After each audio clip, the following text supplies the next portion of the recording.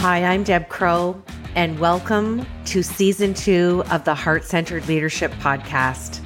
This is a podcast where we connect, learn, and laugh together with strong leaders from all over the globe. Here, you will learn from peers you haven't even met yet. You will gain new tools to add to your leadership toolbox, because whether you're a C-suite executive or a first-time entrepreneur, we all contend with challenges, and there's always room for improvement if we choose to seek it. So please, pull up a chair and listen in. This is the Heart-Centered Leadership Podcast. Welcome back to Imperfect, the Heart-Centered Leadership Podcast.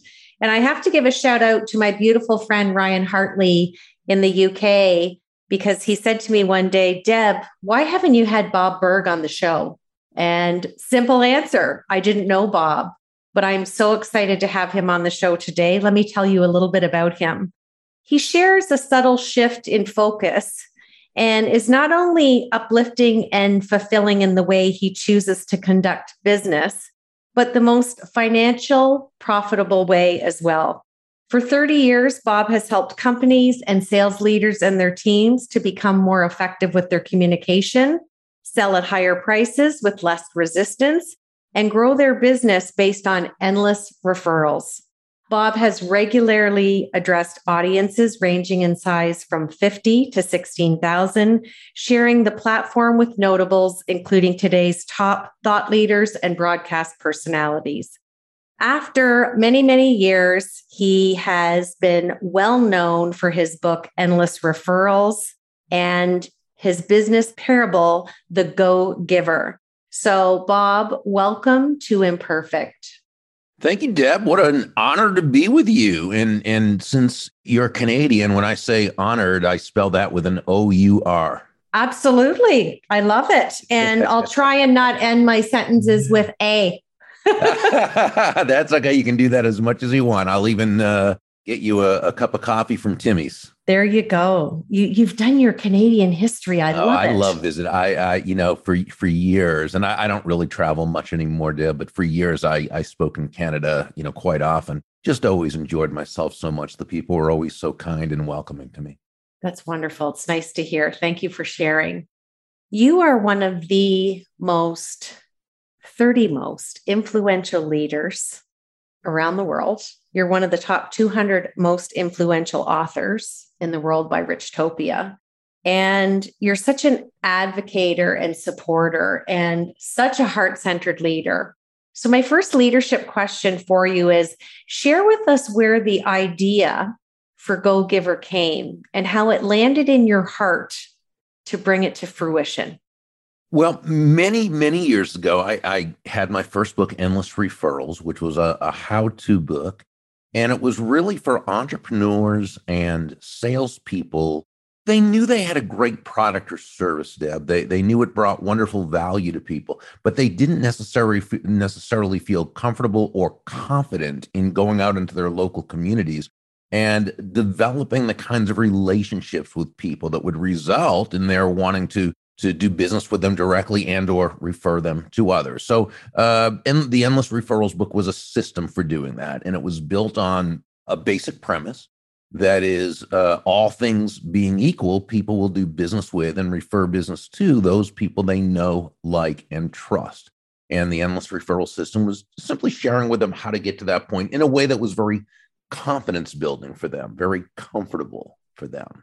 Again, it was a how-to book, and I'd always read parables since I'd been in sales. I enjoyed reading business parables, and always, I think we all know that stories connect on a deeper level than a how-to book does. And whenever I'd read a parable, I always felt a connection with the author, with the message, even with the characters who were fictional. And I thought, wouldn't it be great if we could take the basic, the know, like, and trust premise from Endless Referrals and put that into a parable? So the first thing in titling it was just asking, so what is the essence of that entrepreneur or sales professional, those who are able to quickly and sustainably create those know, like, and trust relationships? And what it came down to is that they are givers. They're always looking to give value to others. so coming up with, the title, The Go Giver, was very natural. But the best thing I did for the book was to ask John David Mann, who was the editor-in-chief of a magazine I used to write for. I wrote a monthly column for them, was to ask him to be the lead writer and storyteller. Because again, I'm a how-to guy, right? I'm step 1, step 2, step 3. John is a magnificent storyteller and writer. And fortunately, he said yes, and we were able to put it together. So that's really where the inspiration came from.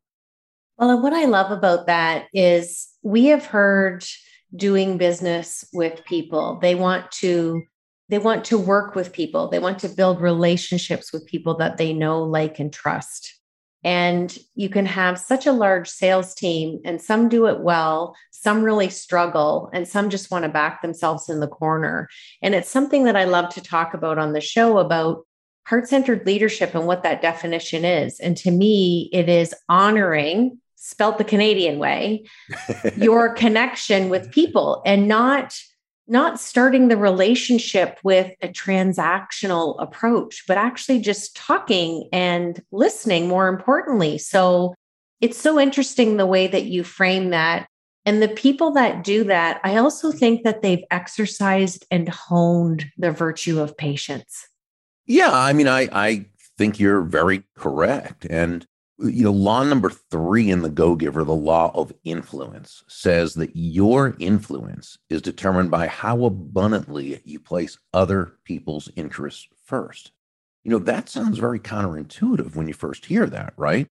And yet you think about it, the greatest leaders, the top influencers, the consistently high producing, money earning salespeople, this is simply how they run their lives and conduct their businesses. They're always looking out for the other person and how they can make that person's life better. Now, let me clarify that and qualify it, because I think it can also easily be misunderstood. When we say place the other person's interests first, we certainly don't mean that you should be anyone's doormat or a martyr or self-sacrificial in any way. That's absolutely not what we're talking about. It's just that as Joe, the protege in the story, learned from several of the mentors, and as you made reference to, the golden rule of business, of sales, of leadership, of info, what have you, is that, again, all things being equal, people will do business with and refer business to those people they know, like, and trust. Now, here's the thing. There's no faster, more powerful, or more effective way to elicit those feelings toward you and others than by genuinely and, of course, authentically moving from what we call an I focus or me focus to an other focus. Looking to, as Sam, one of the mentors in the story, advised Joe, make your win all about the other person's win. And again, when it comes from a place of a heart center, as you talk about, okay, when it's who you are, and because it's who you are, it's what you do, right? But it comes from a set of values.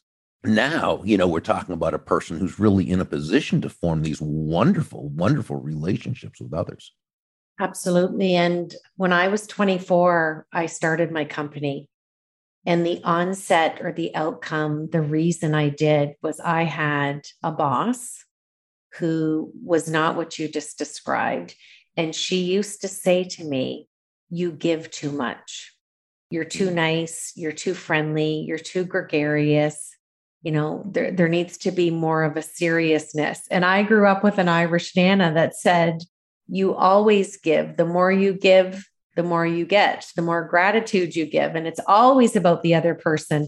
And I can remember learning that back to as young and tender age of 8. And I'm glad that I had that experience with that last boss that I had, because I wouldn't have gone out on my own. Sure, absolutely. So find the beautiful opportunity sitting on the other side of those barriers when you're open to see. And it's just taking that leap of faith, right? So interesting. Now, my next question, Bob, has permanent residency on the show. And I have asked it right back to season 1 and episode 1 with Susan Steinbrecher, who's in my heart, the founder of Heart-Centered Leadership, because she wrote a beautiful book on it. What imperfections does Bob bring to his heart-centered leadership? Oh, I mean, my imperfections are so, it's almost like I want to say, let me count the ways. And I've tried to work on so many of them. So what would I start with? I think I have the natural tendency to micromanage and try to, do all things because I think I can do it, better. And of course, I can't.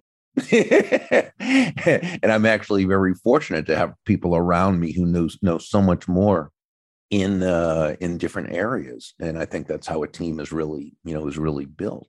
But I do have that natural tendency to want to do that and to look over shoulders and say, no, let's, dot this I here and do this and that. And one thing I've had to really learn is that if you want to bring out the best in others, to empower others, to really create that environment where people feel good about what they're doing and that they're going to do, you've got to be able to kind of let things go when they can be let go. Now, again, and I don't want that to be misinterpreted, the important things that must be, no, of course, but you've got to be able to, what I call 80% it sometimes, and just, let people make mistakes that they're going to then learn from, and for people to grow and to be able to, and the more you kind of have to control everything, well, the less effective everybody's going to be. So I would say that's my biggest imperfection. And, I've worked on it, and I think I've gotten a lot better at it. I think I can still get a lot better too. Absolutely. And that's one that we've talked about quite a bit over the last year and a bit on the show. And I think we all have remnants of that in our personality, whether it be in our personal life or in our businesses. So it's a good one. And it's one to always keep in the forefront. And that's why we surround ourselves with amazing teams. So great answer. Okay, third question. What would you do differently if you were starting out in your industry today? A great question, because remember, I've been doing this for over 30 years, and things were, while the principles always remain the same, things were much different in terms of technology and ability to, connect on different levels with different people. So I think what I would do is I would get more technology comfortable. Okay, because that was not something I kind of went in kicking and screaming into the, and it really at first hurt my business, because I when I started, I built a pretty good business, and I'd say by the late 90s, I mean, I was really on a roll. And that's about where the technology, where the internet really began to take form, and things were really moving over to a more technology based type of, and I just didn't want it to happen. I refused to change. And I, got a little bit like, well, my clients will stick with me, and, it will be fine. I can do, and you know what? I lost a lot of business. The world moved on without me, and I kind of had to start from scratch again. And and so even today, it's not that I enjoy change. Sometimes I get a little mad at the personal development genre, which you and I are both part of, because there's it's what I call the political correctness of the personal development industry, and that is that everything is good, right? Change is great. Oh, absolutely wonderful. Just, well, you know what? I hate change. I like to get really good at something and then just keep on going, right? But it's not the point. You don't have to like change. You just have to be willing to do it if you want the results that you want. And so that delay really hurt me and set me back. I would right away I would embrace technology. Now, again, I don't think technology drives anything. It's always the relationship. Utilizing technology correctly just helps you drive the relationship much faster and much more sustainably. People don't do business with and refer business to those computers they know, like, and trust, but to the people who are, at them, in front of them. Nonetheless, because technology is a thing and provides us with so many advantages, I would get a lot more comfortable a lot earlier with technology. We likely both had a really nice fax machine and Rolodex. I remember that, Bob, and I was with you. It was a transition for sure. Change is scary, but you still have to participate. Such a good statement that you made there. And sometimes it's fun to start over. I know there's pain and discomfort there, but when you look at things through the eyes of a different modality, I think you've done pretty good. I think you came back stronger than before. I would agree. Okay, my last leadership question. Which people or books have had the most influence on your growth and why? Okay, so I would, in terms of people, I would start out with Zig Ziglar, Tom Hopkins, Brian Tracy. These were the people who, when I was really coming up in sales, this is before I was speaking, but just, when I first got into sales, these were the people who were the biggies. And I got to learn a lot from them. So I'm very, very thankful for that. Different books, written by those authors. But I'd also say that books such as How to Win Friends and Influence People, one of the first ones I read, by Dale Carnegie, was big for me. It kind of really helped me understand the elements of basic elements of human nature. Right. I think when Mr. Carnegie wrote in his book, he wrote, ultimately, people do things for their reasons, not our reasons. Well, what did that really say?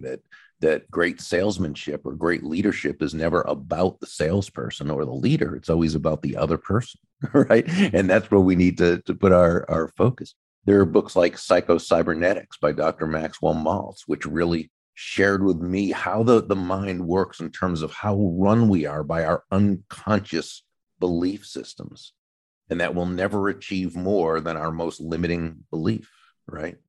And so these books just were so foundational to the success I'd be fortunate to have later on. So I'm a big book reader. I love reading and love learning, and so I think those were really the ones that were foundational for me. Well, and people can't see you, but you're sitting in front of a beautiful library of books behind you. And Thank you. and I'm the same. I've got a big bookshelf in my office and love to read. I'm an avid reader. And I think we get lost and kind of in limbo, if you will, if we don't keep feeding our minds, and love reading all different types of genres from different authors, and some of your influencers have been mine as well. Mm-hmm. And I had recently watched an interview with Warren Buffett, and Bill Gates had asked him what was one of the best books he ever had read in his lifetime. Mm-hmm. And he said the same book as you, that, How to Win Friends and Influence People, that was life changing for him, because he's not a gregarious kind of fellow. He's an introvert and he likes his office and his numbers. So it's always interesting to me that we're so different as people, yet we're drawn to the same type of authors and books. And I just think it leads a foundation for our leadership as a whole. Beautifully stated. I'm going to switch to my Fab Four now. And these are just 4 fun questions. We want to see what's sitting on the top of that brilliant mind of yours. Okay. First question. Tell us something that we do not know about Bob. That I am very much actually an introvert. People assume I'm an extrovert. I'm absolutely not. I join you. I cannot even tell you how many people have been on this show that are leaders in different sectors from different ends of the globe, and most of the leaders have been introverts.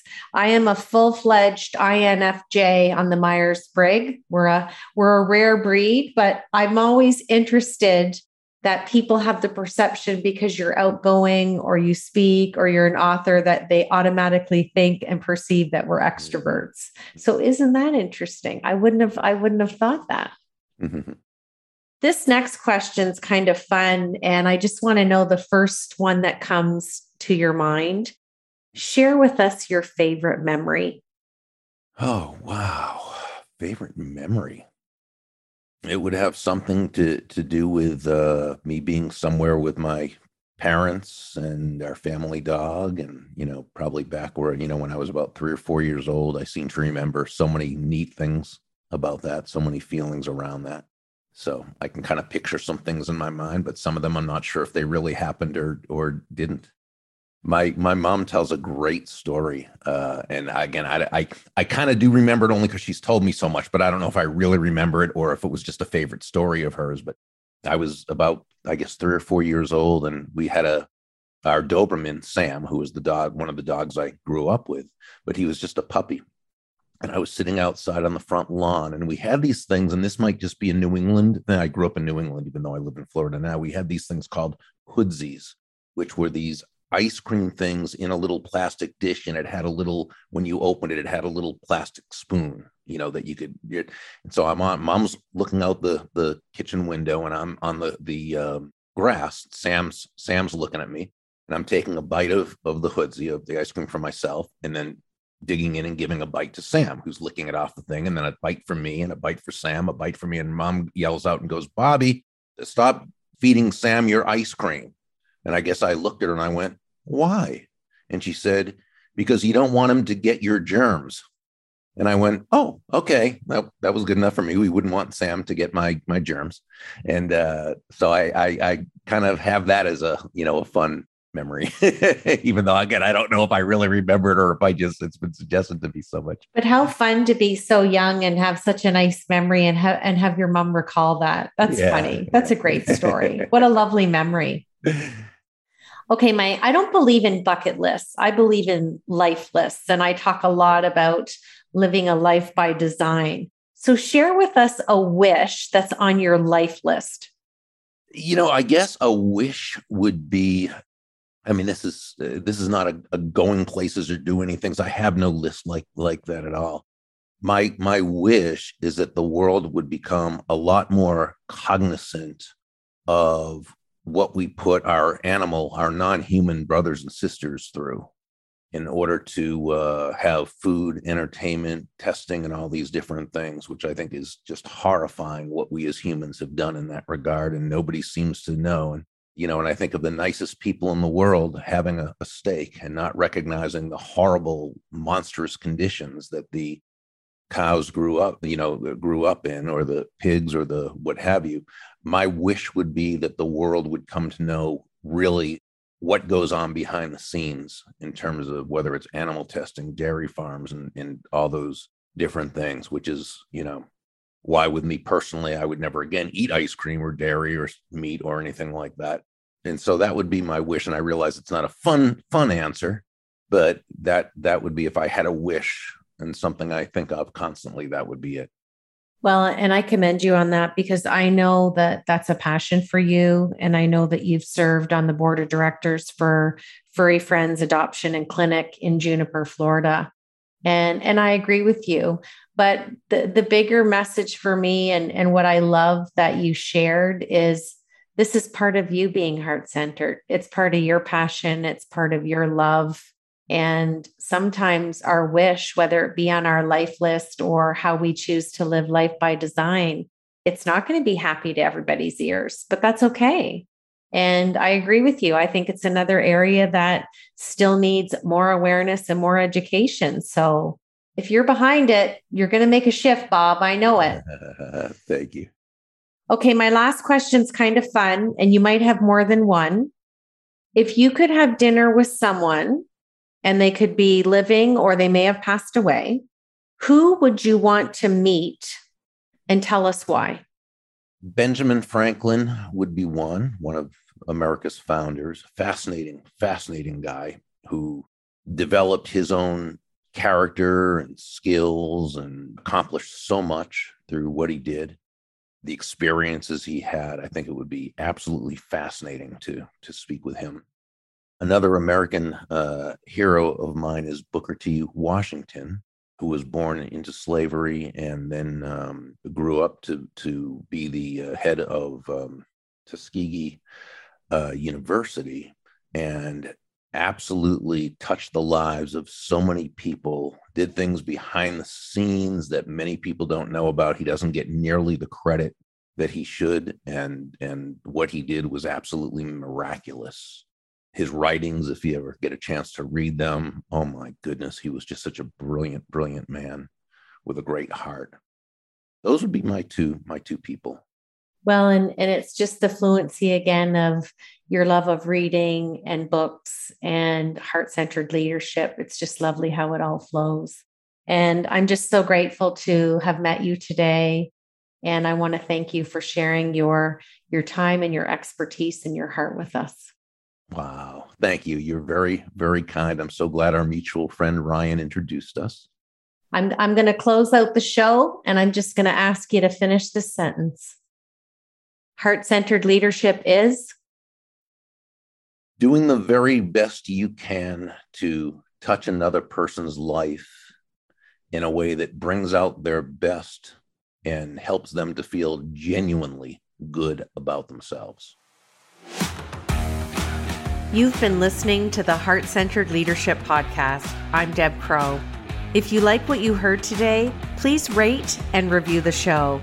And I'd love it if you'd visit my website at debcrow.com, where you can sign up for my newsletter and get access to the Heart-Centered Leadership Toolkit, all free of charge. Thanks for your time, and we'll see you again.